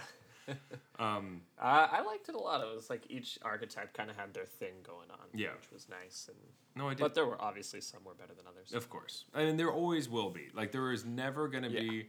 The point of this is kind of like, will there ever be a limited format where everything is completely viable and balanced and as strong as each other if you have the right stuff? Like, probably not. Yeah, and I'm not sure we want that. Right? No, right? It's nice to like figure out that certain colors are slightly better than others and get rewarded for that. And realizing that like a lot of the mechanics work together in different ways. Like we were saying, white-black does the sacrifice stuff and green-black cares about things dying. That works really well because then there are cards that overlap with each other with the sacrifice and dying stuff in both decks. But it doesn't mean that... It means that the actual format works cohesively where a lot of the cards care about similar things at different times. I like when the mechanics overlap with each other and they care about different things. Similar to having Flashback and Disturb, while you also have cards that mill your library to get those things and have value from that. Also cards that let you discard cards so that you can get value from all those things. So it does feel like there's still a lot of untapped potential in the cards that we haven't found yet. And that is what makes it really exciting. I don't feel like I drafted this and played a bit, and I still feel like there's a lot of things I can do. Oh yeah, definitely. And it's one of these weird formats where it's like kind of an aggro format, but it doesn't play out in the same way that most aggro formats do. Yeah. Like it's weird, like because of the zombie tokens, you almost don't start with 20 life because the zombie tokens are going to get their damage in. So it's like you kind of start with like 14, 16 life or something. It's nice because they don't always clog up the board the way that a lot of tokens usually do. Yeah, it's exactly. The fact that they can't block is genius. It really is, right? Because a lot of the time it can be annoying when a format is like, well, then it came to a board stall and all it was about was like flyers. or killing reach creatures or all those kinds of things. And that can be kind of boring. Or like, oh, if you don't have trample, you lose or something. And Right. the fact that you can have a ton of creatures on the board doing a bunch of different things, activating stuff. Really, I think what it is that the synergies actually work. Like, they are interesting and Yeah. fun. And they like, it's actually Yeah, strong. then they just didn't give some color pairs synergies. So it's Like, yeah, exactly. But like, there are a lot of times where you play sets and it's like, oh, well, and your number one advice is just pick good cards on rates. Synergies aren't strong enough. And that happens often. well, that's the weird thing too, because usually it's like if there's good removal, synergies are bad because removal breaks up synergies. It kills the one key piece that is holding everything together, and then synergies suck. And it's like, but the synergies are good here, and the removal is good here. Like, that's pretty unusual. Yeah. So, I don't know. I'm still really in it. So, I think 2 weeks from now, I'll have different things to say about this episode. So, I am I'll have cut another color out of my drafting pie. So. only draft. I'm looking at you next, green. Oh, I was gonna say only draft red. Don't draft. Yeah, that'll be my new philosophy. Force red every time. No one plays red because I told them that it was bad. Yeah.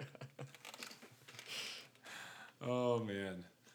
Though it is My great plan work. it's refreshing because red was like the best color in AFR, so I just like that we get to get away from that, you know? Yeah. Yeah. It's nice. I like this flip-flopping. It's what the colors are about, right? Checks and balances or whatever. Totally. You can't just have green be the best every time. Yeah.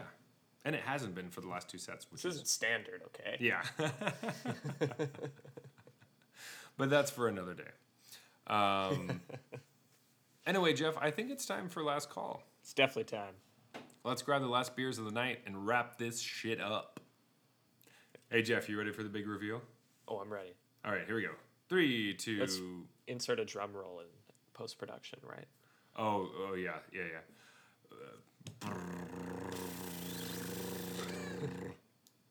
Papa. That's right. Okay. Karma Citra for We're the win. aligned on this one. Yeah, we sure are. So we both selected Karma Citra. Yes, the one that I Because brought. it's so damn sexy. Just to remind you that not only is the beer that I brought the one that won, but also Ecstatic Awakener is a good black comment. Yeah, you're on a roll. I'm on a roll, you know. Besides picking red cards, I think that my I just am trying to get you to use up all of your good picks now so that next week you'll have no good picks left. ooh, he's referring to the world's championship, right? The final fantasy. So I want that case of beer. I want it as well. So I think you're just gonna have to live with the fact that I'm gonna pick the winner, obviously, and you're gonna owe me a ton of beer. And then you're gonna have to remember that I didn't know. And you're going to get the fucking pet, too. That's going to be a disaster. Yeah, I'm gonna get the pet and the sleeves, and I'm gonna make everyone think that I actually was a champion of the world. Then they'll see you playing red-white, and they're like, oh, no. Oh no, there's no way. Just wait. Like Paolo's gonna go and play red white in draft and Yeah, fucking cream everyone. Yeah, he has a way of doing that, you know? He does. Whatever I say is like a bad strategy, he just wins with it. And he's like, all these people are passing Moon Ranger Slasher. Moon Ranger. I don't get Moon it. Rage Slasher. What the fuck is that card called? Moon Rager Slash. There we go. Moon Rager Slash. Moon Rager. Yeah, whatever. These are 6%, everybody. It's not even that crazy, Yeah. but like, We've whatever. done worse. You've done much worse. So every week we rate beers on a scale of bronze to mythic. That's just like the tiers in Arena. Just a reminder that these are just a fun way to rate beers. It has nothing to do with what we think you are like in what tier you are in currently. But Correct. bronze beers are trash. They are horrible. You spit them out on the ground because they aren't worth going through your digestive system. That's right. Silver beers are macro beers, basically nothing going on. We've all had these, you know. It's a beer, but it doesn't wow you. Gold beers are fine, but you don't really want to drink them again, and you don't really think about them like ever. Platinum these are solid, and you would drink them again. Diamond is wow. These are exceptional, and you're gonna recommend this to your friend. This is the one that you bring to some parties to be like, hey, yeah, this one's pretty good. Sorry, it's not pretty good. I want to give this. It's really good. You're gonna want to give this one a try. I'm about to help you out here. Yeah, and Mythic, these are the absolute best. These are like you see someone eyeing it in a store that you don't even know, and you walk over and you're like, you're gonna want to get that one. Not only like would you want to get that one, this is the beer that you could be like, that just okay, you won't listen to me. Let me buy this for you. I'm gonna buy it for you're gonna get it though. I'm gonna put it in your car. Yeah, I'll just like I'm gonna cool it down for you. Like just trust me, you're gonna love this. It's gonna blow your mind. I'll get it to the ideal serving temp. Yeah. Needless to say, there are no Mythic beers tonight. Whoa! I had both at Mythic. Oh in wow! Tie, but, yeah. for Mythicist. Yeah. Yeah, so we had a couple IPAs tonight. Obviously, we both picked Karma Citra, which is the American IPA, which is obviously using Citra hops. Oh, now I get it. Yeah, Karma Citra, like Karma Sutra. It is surprising. Like you're making love to Citra hops? I guess so, but like very, like spiritual and calculated love. I feel like Karma Sutra is like really intense. I don't know. There's like... I mean, I have a copy of it. Yeah? Of the Kama Sutra? Yeah, I mean, I've not done that much more than leaf through it and giggle, but okay, I do all have right. a copy. I've seen those, like, playing cards or whatever with it. Or, like, if you go into some Tibetan shops or different places, they might have statues and things. But I don't know a lot about Karma Sutra. I'm sure that they're really happy that there's a beer named after them. or about it. Yeah. The Council of the Karma Sutra is displeased. Yeah, I'm sure that I don't know if that's... It doesn't really matter. Anyway, as far as this beer goes, though, yeah, I like it. Yeah, it's good. Yeah. I mean, Citra hops is kind of like... I always say this, but it's like the cheaters hops because it tastes good always. So it's like that's why so many breweries use Citra, is because everyone likes it. It feels like. Yeah, I don't know why that's a cheater hops though. That just feels like you should use these because people like this. It's for amateurs, man. I don't know. I think it's good. I meant for like home brewing mostly. It's like okay. You're not learning because you're just always like, oh, the Citra is carrying the mistakes I made. For brewers, yeah, it's the other end of the spectrum where it's like, obviously, I'm going to sell people what they want. Yeah. But, yeah. I mean, so for home brewing, I feel like I would want to start with Citra hops if I ever did, because you would want it to taste good. Like, you want your first one to taste good, at least. And if you're trying to... and I think that's fair. Yeah, if you're trying to learn more things, obviously it'd be helpful to make some bad beers. Similar to making bad decks, you want to do that. But starting with the structure of, hey... This person gave me a mana base. I'm just going to use the mana base. Like, why not, right? Citra's like a good mana base. I'm down. It could be, yeah. Could be. Or I guess maybe it's more of the flavor of the beer and not the base, so it's like the skeleton. Whatever. I don't know. It's not perfect. But no, I like this one. It's very much... Obviously, you can tell that I'm not super excited about any of these beers by the way I'm talking. Yeah. I mean, it's probably high gold. I want to say it's on the border of platinum and gold, but like, again, there are other beers that have Citra hops that I would probably pick over it. Can't name them right now, but yeah, I don't know. Make a choice. I don't know. What do you think? I'll bounce. I'll rate mine after I hear what you. So it's so funny that you said that, because I was like, this is like close to platinum. It's probably gold, but I kicked it up because I thought the name was funny. Okay. So I gave it a platinum for the name. No, I think you're right. I was giving it a step down because it said American IPA, which I don't know. That feels weird to me. That is an official style, though. Actually, is it? Am I just like on a beer podcast and don't know about American IPAs? Wow. Weird. It just means like it just means hoppy. It means like it's hop forward. and Yeah, but not isn't that what an IPA is? Like just hop forward. Yeah, but it's like Because I know like West Coast like- and East Coast are different, obviously. But I do think that what is it? Citra is like from the West, right? where is it like grown? Well, I don't know. I think it was adopted quickly from the West and then finally creeped over to the East. Yeah, it definitely like when I think of Citra IPAs, I think of West Coast. Which I like West Coast Like beer IPAs. styles, but Yeah, which makes sense. Anyway, it is funny that I think like American IPA competes with New England IPAs. You're just like, but New Yeah. England is in America. exactly. That's my thing with the American IPA thing. I was like, maybe because it's like a Canadian. I don't see an American. If it was an American brewery that said this is an American IPA, I would be like, what? It seems weird. But also because they want to be very like state focused there. Anyway, it doesn't really matter. I don't know why I'm getting into it, but I think you're probably- right. I think Probably it. platinum. It's probably low platinum, I would say. Because after taking more sips of it, I'm like, yeah, okay, I see it. Now, what'd you think about Big and Juicy? I didn't like it very much. Yeah. I mean, I thought it was fine. I'm a bit of a snob when it comes to these East Coast IPAs because I've had some really, really good ones. And then they just kind of got popular after I had all of those, or at least popular here. I'm sure they were popular on the East Coast of the United States long before I even tried one. But yeah, they exploded after, and I'm always just like, it's okay. Like, I just hold them to a high standard, I think. And this one did not meet that bar. No. It, I don't even think if it's that, like, it's not juicy.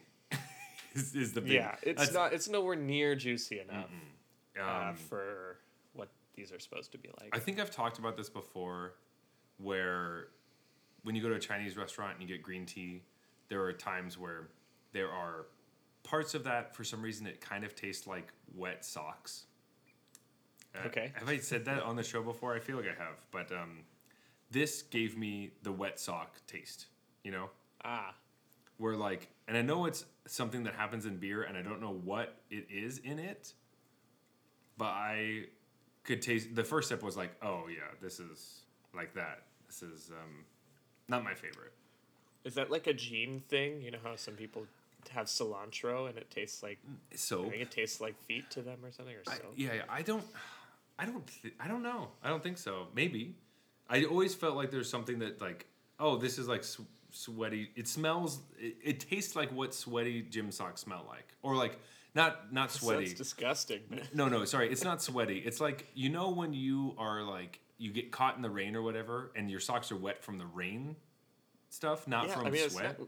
It's not much better. It isn't. I'm just saying it is different. It's not. It doesn't taste like sweaty socks. It tastes like wet socks. Okay. But specifically, but not wet from someone perspiring. Yes, wet from the rain, or I don't know, a pool or something. I don't know. Maybe not a pool because it doesn't have chlorine. But anyway, I didn't care for it. We'll have to do a blind wet sock smell test to see if you know what you're talking about. So you give me beer that tastes like wet socks, and you give me water that was dipped with socks or something. And I'll do pool wet socks. I'll do rain wet socks. Yeah. I'll do sweaty wet socks. Wow, that's really impressive. Wow, that's crazy. I'm excited to set this up for you. I want to do Catherine's welcome to jump in too if she's interested. She will love to videotape that, I'm sure. There we go. So look on our YouTube channel for that video whenever that goes up. But because of that, obviously, I'm shit talking it. I don't know if I really think it's silver. It's definitely not bronze because I would drink this and it's fine, and I just will get through it. I have another one in the fridge that I will not be throwing out. Yeah, I'm not gonna throw out the other one in the fridge. I will drink it, but that's because the only thing I can drink in the fridge right now is that beer. If I had anything else to drink, I would drink it first. And so I think that means... I just don't know if it matches our definition of silver, because I wouldn't say it has nothing going on. It's got that juicy wet sock. So it really, but then it seems like it's pushing down into bronze. I don't think it's bronze, but I don't know if it's gold because I don't think it's fine. I was just gonna put it in gold, but I'm probably gonna say silver. I'm gonna say silver because I don't think Okay. it's fine. I think it's not good. You know what I mean? right. Like, and it. Sorry, what is this? New Ontario? Yeah, God. All right, New Ontario, Big and Juicy gets a gold from me and a wet silver from Zach. A sweaty wet silver. Oh, sorry, Big and Juicy. You're like, I mean, it does make sense. The bear is like running a marathon or something. So like, it does taste like you ran a marathon in the rain, and then drank your sock fluid, whatever. Sock fluid. I've never said that before. Anyway, fuck. This beer review has been way too long. I think maybe nobody's said that before. Probably not. Yeah. Why?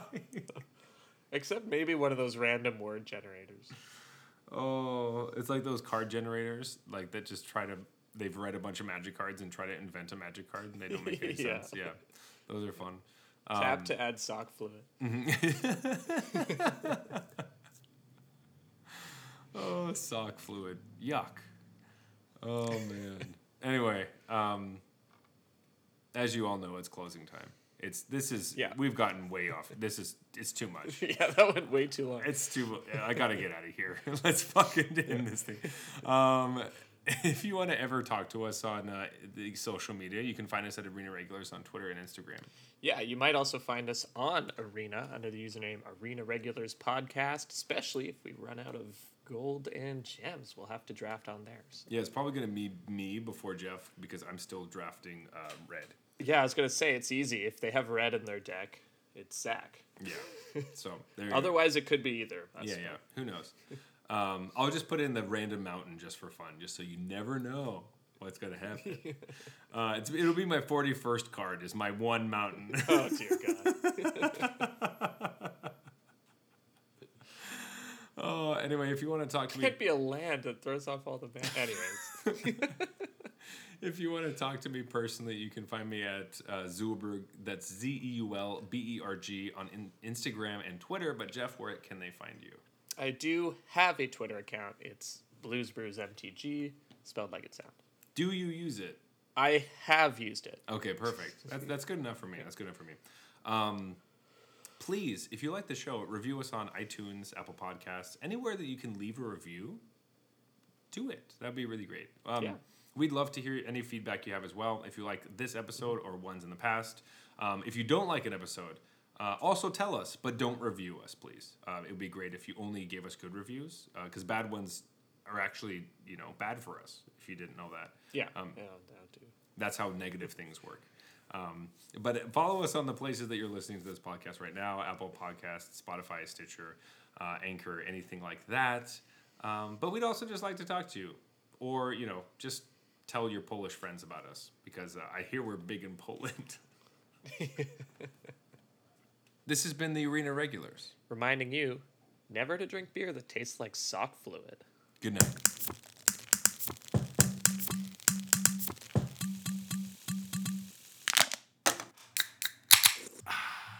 All right, that's fine.